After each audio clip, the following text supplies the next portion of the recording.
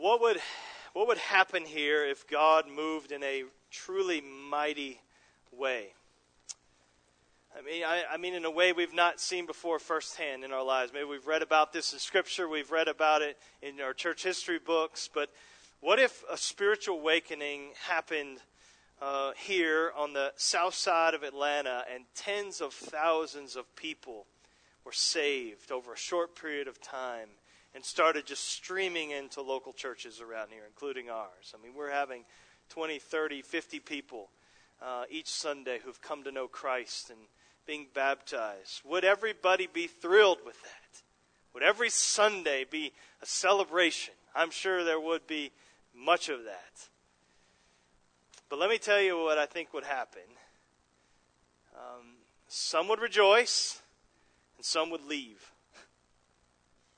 You're mistaken if you think that all Christians would celebrate a true, mighty movement of God.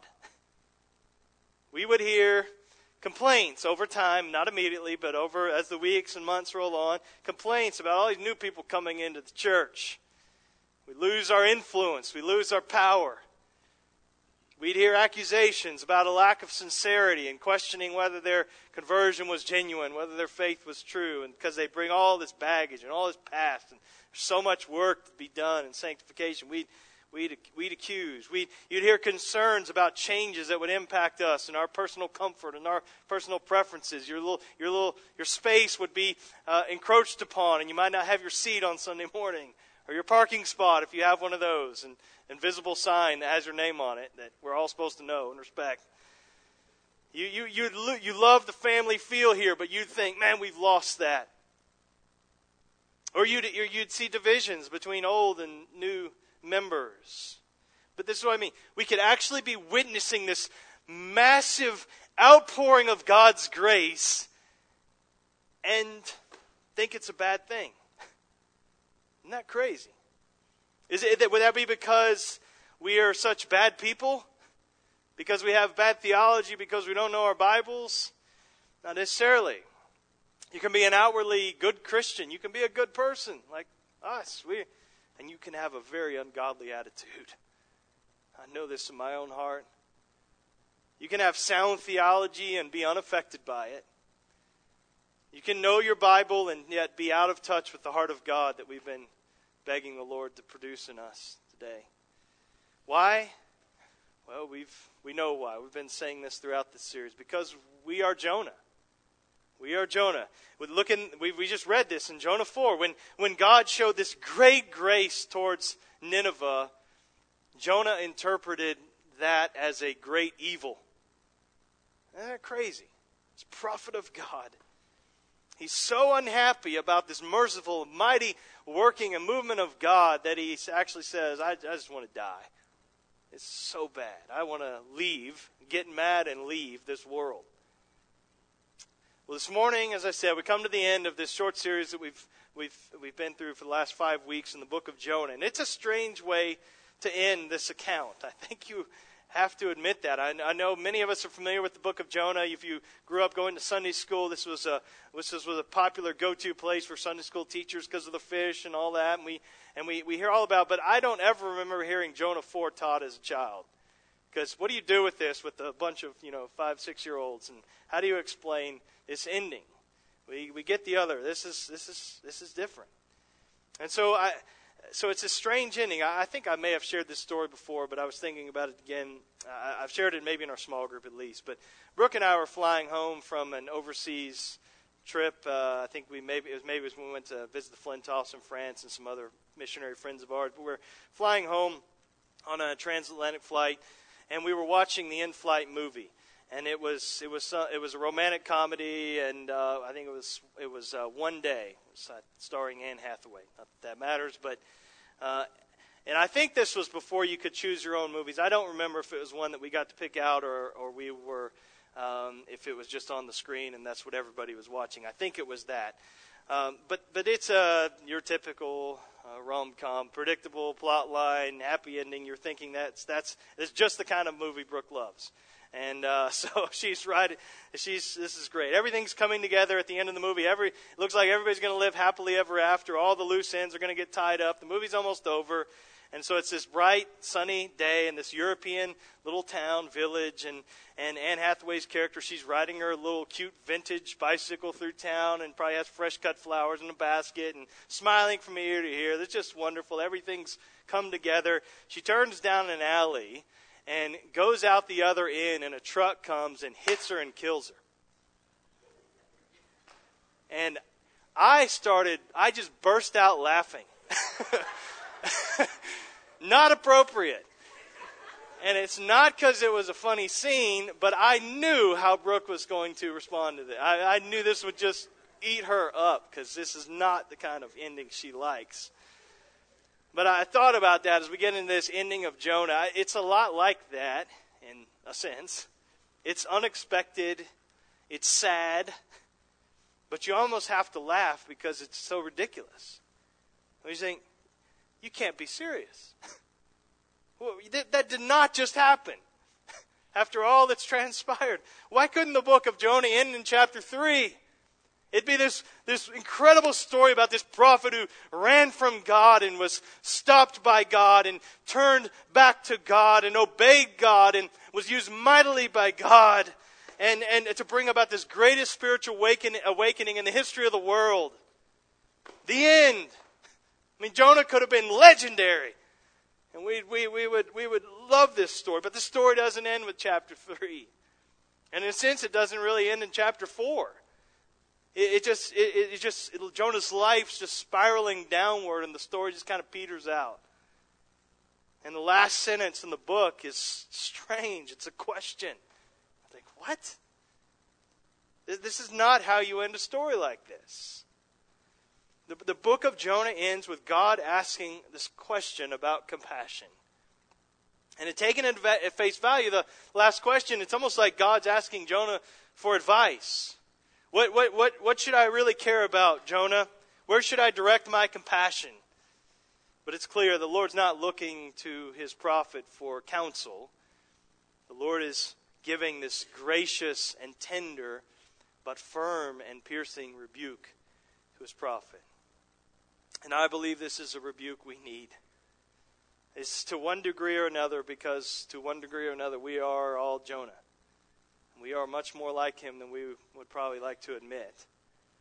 This passage says to us today, there are no limits to God's compassion. No one is beyond the reach of his grace. And so however big you think God's heart is, let me just tell you, it is bigger. However wide you think his mercy is, it's wider. We can't conceive of the infinite love of God. And so every single one of us needs this today. If you feel like an outsider here today, you need this. That's what I mean. If you believe the lie that grace can't reach you, that you've sinned too much, that you've gone too far, that you made an irredeemable mess of your life, that somehow you've disqualified yourself from God's grace and his care, then this passage pleads with you. No one is beyond the reach of God's compassion. So please hear that tender message today. But also, for those of us, you may be an insider. We need this. If you're a religious person and you struggle, you almost can't help but look down on other people, certain individuals or certain groups of people, because of who they are or what they've done or what they're like. Instead of loving the lost, or at least certain types of lost people, you find the tendency to ignore them or to even loathe them. You and I need this. This message, the same message prods us. And it says, no one is beyond the reach of God's compassion. We both need it. This is for all of us. It gives hope to ruined sinners and outcasts. It also makes war on the prejudices that reside in the self-professed righteous ones. And so we need this. This morning we're going to see two features to this ending to Jonah. We're going to see Jonah's anger in those first few verses, and then we'll see God's answer. And so when we look at Jonah's anger, what I want you to see is that grace offends good people. I ended last week's message with that statement, but I'll say it again. Grace offends good people. Jonah is a good guy. We are him. He's religious. He's a prophet of God. He's moral. He hates the wickedness of the Ninevites, as he should. He's a Bible guy. He knows what the Scriptures teach. He has sound theology. He knows about God's character. You would think a good guy like Jonah then would be absolutely elated about what's happened in Nineveh. I mean, most preachers would give their right arm to be used by God like Jonah was used there in Nineveh. You think he'd be just completely overjoyed, overwhelmed with gratitude to God and for turning Israel's fiercest enemies to the Lord and seeing their faith and repentance. But this history-making event has the exact opposite effect on Jonah. Instead, it drives him, as we just read, to deep bitterness and anger towards God. Now, he came off looking pretty bad in chapter 1 when he said no to God and ran from what God wanted him to do and ran from his presence, was trying to get out of God's presence. This is worse. This is worse. Here he's in God's face, giving him the what for. He's reduced to this whimpering, sniveling whiner who's just throwing this temper tantrum before God. Let's look at it again. Verse 1. But it displeased Jonah exceedingly. The literal translation of Hebrew, it was a great evil to Jonah. God's salvation of the Ninevites, Jonah looks at that as, this is a great evil to me. Great display. You can't overstate this. And he was angry. And he prayed to the Lord and said, it's always great to pray when you're really ticked off at God. And, oh Lord, is this not what I said when I was yet in my own country? So while it wasn't recorded for us in Jonah 1, apparently he explained to God, this is why I'm not going. This is why it's a bad idea to go to Nineveh, because this is what's going to happen. He says, that is why I made haste to flee to Tarshish, for I knew that you are a gracious God and merciful, slow to anger, and abounding in steadfast love, and relenting from disaster. So this wonderful love and mercy and grace of God that we've been singing with joy and tears of thanksgiving in our heart this morning, Jonah turns back on God and says, that's offensive. Bad attitude or not, he knows the stuff. He has sound theology, but it's useless theology to him. So he knows that foundational Israelite confession that Patrick read earlier at the beginning of the service in Exodus 34, 6 and 7. So where God out of the mouth says, this is who I am. Now it's interesting that as Jonah turns that back to God, he leaves off the part about justice. And he only uses the parts that in his mind were somewhat offensive in the context of what God has done in saving the Ninevites to God. But Jonah, he's not ignorant of who God is or what God is like. That's not the case. He's not angry because of some false perception of God because he has bad theology. No, he's angry because of a true perception of God. He knows what God is like. He doesn't like it. He's a good guy. There's this major disconnect between the truth that he knows and the life that he's living. Between this gap between his head and his heart. I don't want to overplay that, but you understand what I mean. Between his aptitude and his attitude. And so it's not so much a theological struggle or conflict that Jonah has with God. It's an experiential one. The theological agreement Jonah has with God isn't translated into a heart agreement. He doesn't have God's heart for Nineveh. Why? Because grace offends good people like Jonah. Mercy is only beautiful to those who think they need mercy. And that's not where Jonah is. To those who don't think they need mercy, it's somewhat offensive. If I were, let's just say I were to challenge Philip Stout. If everybody doesn't know Philip, he might be able to bench press a little bit more than I can. I don't know. I'm just guessing. No, he can. And if I were to challenge Philip to an arm wrestling contest, and instead of immediately slamming my hand to the table within a split second, he puts me down, and I'm like an inch off of the table, and he's just toying with me. He's just smiling and not even breaking a sweat. And I've got both hands, and I'm trying to get Philip, trying to get his hand to move just a little bit. And he's holding me. But in that position, I say to him, "You want mercy, Philip? Or you want me to? You better start pleading for mercy." What is that? At that moment, mercy isn't beautiful to Philip. Why? Because he doesn't need mercy. Mercy isn't beautiful. Mercy is offensive, or in this case, it's just silly, because he doesn't need it. Well, Jonah is offended by mercy because he sees himself, I don't need it. I'm the good guys. I'm the good ones. And those people don't deserve it. And this is what Jesus dealt with the Pharisees and what he pointed out in them. They didn't think they needed mercy. They were the righteous ones.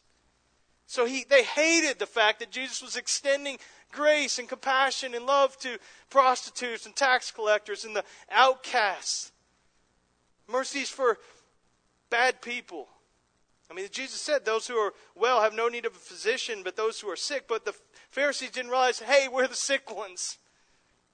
We're sick with sin. And therefore they didn't realize their desperate need for mercy from Christ.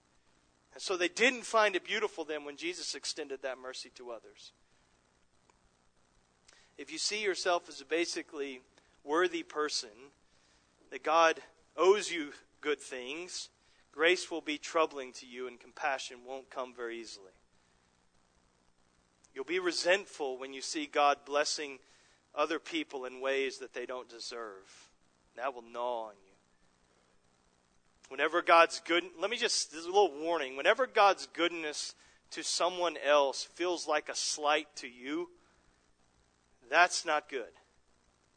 But we have this tendency in our hearts, don't we? This is where Jonah is. God's goodness to the Ninevites, it didn't hurt Jonah that God was saving them. What harm did that do to him? But it feels like the slight to him. That's a heart that's not aware of his own desperate need for God's grace and mercy. But when you realize how badly we need mercy ourselves, then mercy towards others becomes a beautiful thing too. But as long as we put ourselves in the category of the good people, we just need a little polishing every now and then to take off some of the little small rough edges that we have, but we're really good people. If that's what we think, we will be troubled by the wideness of God's mercy and the extent of his compassion to those who don't deserve it. So Jonah, he resents God's mercy to the Ninevites. Verse 3, we see the depth of it. Therefore now, O Lord, just please take my life from me. It's not worth living. If this is how you're going to behave, God. And the tragic irony, though, is he resents the mercy to the Ninevites, but there's no one who needed the grace and mercy of God in that moment more than Jonah. Now, and he receives it. And this is what's so amazing. I'm amazed at God's response to Jonah here. And I'm grateful for it. The Lord deals so gently with him. I mean, I put myself in the shoes of God, which I know is a dangerous mind game to play. But Jonah says, please take my life. I say, okay, you're dead. The end. Or at least I say, after all that I've done for you, after all the mercy that I've shown you, and the times that I've protected you and saved you, and now you're coming and you're raising your voice in anger at me, Jonah, this time I am coming down hard on you with a heavy hand. But that's not what God did. That's not what he does with us. Instead, God gives Jonah this question and these 3 object lessons to help him, to correct him, to expose him. That's the second feature of this ending of Jonah. We see God's answer. God's answer. And it's just God relentlessly pursues the grace offended. He relentlessly pursues the grace offended. Look at God's question to Jonah as he's on the ground, kicking and screaming, throwing his temper tantrum. Verse 4, and the Lord said to him, do you do well to be angry? That's a profound question when you think about it. I mean, this is not a bad question for us to ask ourselves really all the time. You know, when you're struggling with anger, ask yourself, Justin, do you do well to be angry? Do you do well to be proud, to boast? Do you do well to be impatient? Do you really do well to crave the attention and the approval of other people? Do you do well to lie here? Do you do well to lust? That's a good question. But notice Jonah, he doesn't answer the Lord. He just ignores God's question. I think I have a picture again of like a 2-year-old. You have this parental moment, and you ask a question that's to pierce their heart. They just get mad and leave and won't answer. Verse 5, Jonah went out of the city, sat to the east of the city, and made a booth for himself there. He sat under it in the shade till he should see what would become of the city. So he mopes his way out of town, finds a good spot on a hill east of the city, and plops down in his lawn chair and is going to sit and watch to see what happens. And so he makes this little booth, which is just a little shelter, a little shade canopy, and you have to take some twigs and branches and tumbleweed-like stuff, whatever's around, which wasn't a lot, but he kind of rigs together this little shelter. And he plops himself down to see if anything would happen to the city. And so he's holding on to this vain hope that perhaps God would show pity on him, on Jonah. And maybe after his little temper tantrum, maybe God kind of gets it, and he will decide to wipe Nineveh out after all. That's what he's hoping. Maybe my pouting convinced God that my hatred for them is actually a righteous hatred, and he should hate them too with the same hatred that I have, and maybe God will decide to destroy them after all. And if so, I want to have a front row seat for this. This could be good. But it's here, on this hill, in the depths of this struggle within Jonah, that God brings these object lessons to teach him, and to teach him about compassion, to teach him about his Lord. And so we'll have these 3 object lessons, and I'll just say it this way: a weed, a worm, and a wind. And so just to alliterate it, a weed, a worm, and a wind. So the lesson of the weed first. So at the peak of Jonah's rage, when he's really frustrated and struggling, he's sitting there pouting in this sweltering heat, that God causes a miracle to happen.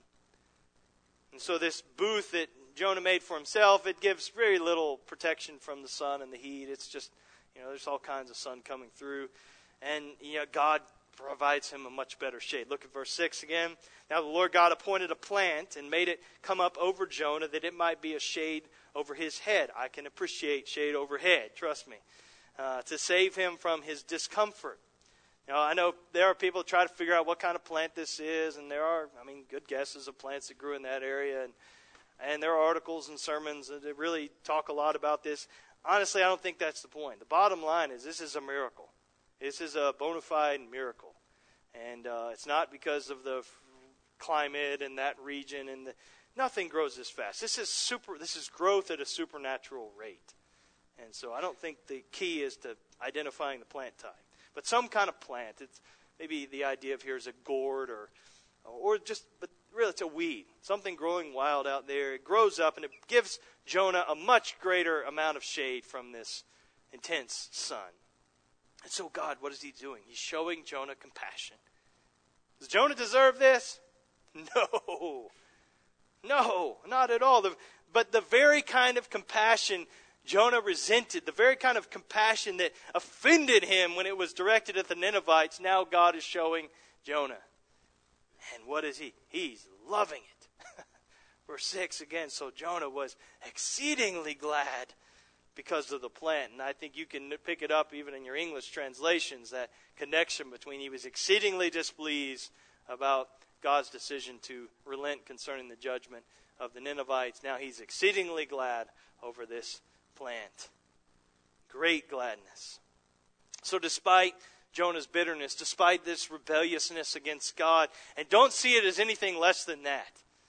It's not just, he just really wanted the Ninevites to get it. No, his real beef is with God. He's saying, God, you don't know what you're doing. You don't know how to run this universe. I'm questioning your fitness as the sovereign ruler. This is what he's doing. He's questioning God's character. But despite all of that, what does God do? He gives him this token of grace from his hand. And that's the lesson of the weed. Is that compassion is for sinners. not saints. That's a lesson we desperately need to learn, brothers and sisters, because we find this residue of hatred, Jonah-like hatred in our hearts towards the very ones that God loves and longs to show mercy towards. This is what God's exposing in Jonah. If we could only have the veil of God's heart that we've been asking Him for, if we could just have it pulled back to see people as He sees them, I think we would be shocked. I think we would be shocked. One writer said it this way in kind of an opposite direction. Listen carefully. You can safely assume you've created God in your own image when it turns out that God hates all the same people you do. Listen, we love the world as an abstract category. We love our community as an idea. But do we love the people? Do we love specific sinners, specific types of sinners? Or do we hold on to hatred and prejudice and anger over certain types of lost people? Maybe it's over because of a different ethnicity or a different culture, people of a different socioeconomic status or different education level, people in a different geographical area, location, certain religions. Do you have hatred for Muslims? People of certain lifestyles that you find particularly objectionable. This lingers in us. All of us. It's not the person next to you. We all have this Jonah inside of us. We don't have the heart of God as we should, the wideness of His compassion that we so need. There's an opportunity every week when I see the local newspaper hit my doorstep, and oftentimes I'll go on there and read the comments online and whatever certain articles, and it's so discouraging. And it causes me to drop to my knees and pray, God, what do we do? But there's so much prejudice and racism and anger and hatred and division just in our little local community. And it's going, I'm not talking about one group, it's going in all directions, people. And I can only imagine that many of those people who leave these horrible comments profess to be Christians and probably attend churches in this county. I don't know. Maybe they're just trolls from living out of state, or I don't know. But I can't imagine that not many of them aren't. There was an article this week about an awful crime that was committed in Fayetteville, a very sad story, and with a domestic issue. I was just reading the story last night, and I looked down at the comments. There were 7 comments on Citizen. Here are 2 of them. I knew we should have built a wall between Clayton and Fayette. And there's another one. Kind of sad to see hometown turning into Clayton County. Keep in mind, all people in the story were Fayette County residents. There was not a word mentioned about Clayton County, and there was no evidence that this was anybody that lived in Fayette County. But this is the assumption. I'm not trying to make a political statement here, and I realize I'm treading on thin ice. But as a pastor of a church that practically straddles the Fayette-Clayton County line, this kind of talk has no place here, brothers and sisters. Amen? We cannot have this. I know, but I'm not pointing fingers. I'm not trying to scold. I understand, but I also don't want you to think like, all right, we're good. No, we have it. If it may not be that, it may not be across the county line, but we have our versions of this. Every single one of us does. We're Jonah. And so this is a church that has folks across those county lines and in many other counties around this area, and that's the way we want it to be, and we want our church to more and more reflect this area, which Corinth Road goes back and forth. I don't understand where any lines are drawn on this road. Makes no sense to me, and that's just fine with me. It doesn't matter. God's heart beats just as strong regardless of where your address is here. And ours should too. Listen, God knows how to deal with Ninevites. He knows how to deal with, quote, those people, bad people. But He also knows how to deal with smug, proud, self-righteous church members. He knows how to deal. I'm not pointing fingers. I'm just saying we have this residue in our hearts. Now the question of, God, what are you going to do about the Ninevites? That's not so pressing anymore. The question as you work through this story is, God, what are you going to do about Jonah? That's the real story. What are you going to do with this prophet who's talking and thinking and has his attitude like this? What are you going to do? And again, we're him. Second lesson. I got to accelerate. The lesson of the worm. Verse 7, but when dawn came up the next day, God appointed a worm that attacked the plant so that it withered. Now, so here God, one day later, destroys the very plant that he appointed to provide shade for Jonah's head. Now, you read that, you think, is God being a little capricious here? That horrific story about the California family with all the kids that they were starving and abusing. Just awful, awful, awful. But one of the aspects of their story that came out is they would buy bikes and toys for their kids and would then either give them to them and then take them back and not let them play with them, or just let them see them and not have them. It was just to torture them. It was to manipulate them, and that's evil. It's capricious. Is this what God's doing? Gives them a plant, takes it back.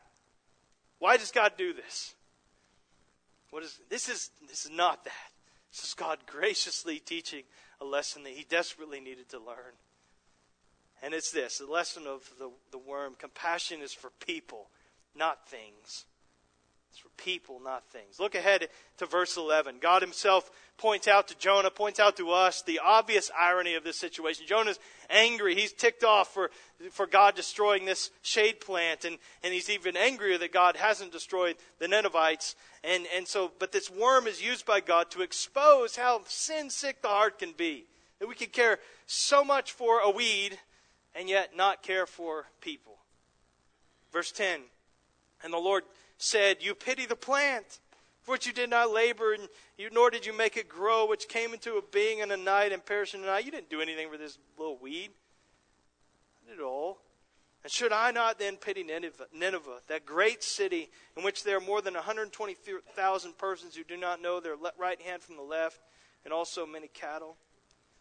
When he says 120,000 persons who don't know from the right hand from the left, there's different ideas. Some say this refers to their spiritual or moral ignorance, that just the people, the residents of the city, they didn't know right from wrong, that kind of a thing. I'm inclined to agree with most scholars probably, who say this probably refers to children, young children, 120,000. So if you have 120,000 babies and toddlers, probably have a city of about 600,000 people, maybe up to 1 million people. That's a lot of people. And Jonah's hoping to see them all destroyed. That would make him happy. What a hateful attitude.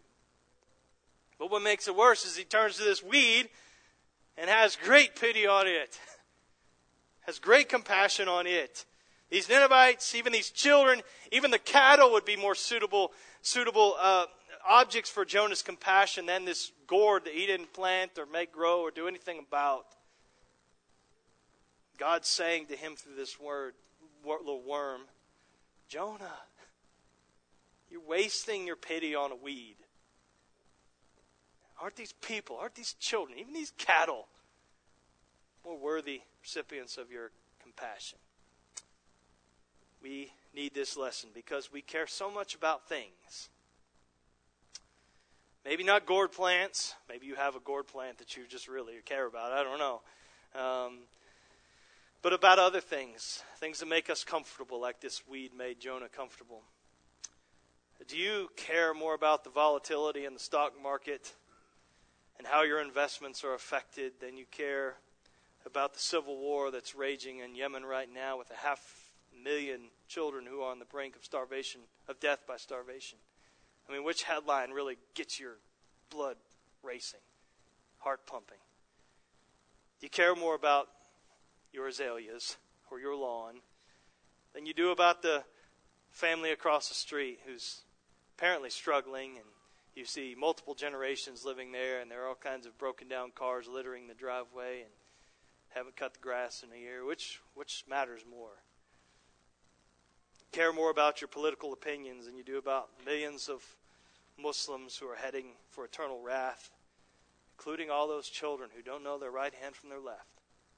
They didn't choose to be born into those families, and into a family that had no exposure to the gospel. So what matters more? I'm not trying to layer guilt. I'm not saying that's not going to do anything to motivate us. But this is the question that God's confronting Jonah with. It's, do you care more about things than people? Do the concerns of your heart reflect the concerns of God's heart? Are we more like Jonah than we'd like to admit? I think we probably are. Is there a major gap between what we're passionate about and what God is passionate about? So that's the lesson of the worm. Last lesson. The lesson of the wind. Verse 8. When the sun arose, God appointed, so the vine grows, the weed grows, the worm eats it. Now, the sun arose, God appointed a scorching east wind, and the sun beat down on the head of Jonah so that he was faint. And he asked that he might die, and said, "It is better for me to die than to live." So the wind, living in Southern California, and you see the headlines with all the fires and everything out there, it's similar to the Santa Ana winds, that just these hot, intense winds that come out of the desert and cause fire to spread so fast. But even this is more sudden. This is more supernatural in its intensity. But it's this other object lessons for Jonah. And the lesson for here is that compassion is for others, not ourselves. Compassion is for others, not ourselves. You notice in all of this, notice the one person Jonah did feel sorry for. Himself. He is compassionate. He has intense pity. But it's all directed at himself. And so he chose to become bitter and angry and full of self-pity. The whole chapter just drips with self-pity. And he's mad about the Ninevites' repentance. Then he's happy about this plant that gives him comfort. Now he's angry again about the worm and the wind. And he's in verse 8, he's asking again to die. And so this hot wind that God sends, it blows away this hypocritical exterior and exposes Jonah for who he really is. Jonah, you're just concerned about yourself. Full of pity for himself. Void of care for others. Pity and compassion, that's powerful. It's good when it's directed at others. But it is no good at all when it's turned in on ourselves. And we often find ourselves. Save your compassion for others. Don't use it on yourself. Verse 9, God reiterates this tender plea, the same plea of verse 4. Do you do well to be angry for the plant? And Jonah's reply, it's shocking. It's brash, it's reckless. He says, yes, I do well to be angry enough to die. Now, if I was Jonah's counselor at this point and was sitting down with him, and he's telling me this part of the story, and he gets to the point where it says, well, and God said to me, do you do well to be angry about the plant? And I said, absolutely I do. I'm so angry, and I do well to be angry enough just I want to die. Honestly, at that point, I'm tempted to laugh in his face, like the movie. And not appropriate, and I realize Jonah's not laughing. He's scowling. I'm sorry, Jonah, I shouldn't have laughed. And then I'd remember my counselor friends who've talked to me about things. I'd channel myself some, Ed Welch or David Pallison or John Sherwood or something, and then I'd wipe the smile off my face and say, wow, that plant must mean a lot to you, Jonah. Something like that. I don't know. It's really important to you. But it's frightening. It's frightening that a prophet of God could have an attitude like this. It's frightening that my own attitude can be like it is sometimes. About others, about myself. He's totally consumed with himself, focused on himself, like he's the only person in the world. Therefore, he's the only one who deserves God's compassion. His pity is utterly misdirected. So he sits there looking out on this great city to God. 4 times in the book of Jonah, that word great is used throughout, including there in this chapter with his great despair and great gladness. But this great, great, great city to God. He's looking out on this one of the most important cities in the world, and he's hoping against hope that their repentance and their faith is a sham, and that God will wipe them out. And then the account ends. It's very abrupt. This gentle rebuke from the Lord. A question, should I not pity the people of Nineveh? That's how the book ends. What became of Jonah? We don't know. We don't know for sure. It may be that he had a change of heart and repented of this cold-hearted attitude that we see here in Jonah 4. After all, most think he is the one who wrote this account. It's not just about him, but it was penned by him. And if so, he didn't portray himself in a very good light. And so it suggests to me that perhaps maybe his bitter heart softened and his focus eventually turned from himself to others, but we really don't know for sure. Either way, we can be thankful this lesson is recorded for us, and it's one we really need. He ends on this cliffhanger, this question. The book is a question for religious people like Jonah, like us. Do you care? Do you care? Do you care more for perishing people than you do for your stuff? Do you care more for others than for yourself? Do you impose limits on God as to the types of people that you're willing to care for, show compassion to? What do you care most about? What do you get most upset about? What headlines really grab your attention and move your heart? All the tears you shed in 2017, if you shed any, what were they for? How much grief does the fate of lost people bring to you? Do you have some of what Paul had in Romans 9, 1-3 there, where he says, I have great sorrow and unending anguish in my heart for the sake of my kinsmen, lost Jewish people. For Jonah, the Ninevites really weren't people. They were a concept. They were just a big enemy city. And yet, this is why God points out there are 120,000 little kids there, Jonah. To God, they're people. They're souls. Do you know there are 2.2 billion souls in the world who have never heard about Jesus? 2.2 billion. No exposure to the gospel. These are individuals just like you. They're made in the image of God just like you are. They experience pain and sadness and fear and hurt just like you. They love their children like you do. They know what it's like to be hungry and feel hopeless and be alone and lonely. These are people for whom going to hell will be every bit as much a tragedy as it would have been for you. Do we care? Do we care? I know we've got a team going to Bosnia this summer, Lord willing, to go and support the long-term workers there that are in the trenches day in and day out, laboring because they care for the people of Bosnia, and they want to see these people, these 3.5 million people who've not heard of Christ and need and don't have life in Him. I think they estimate about 2,000 Christians, evangelical Christians in Bosnia. 3.5 million people, 0.1%, really less than that.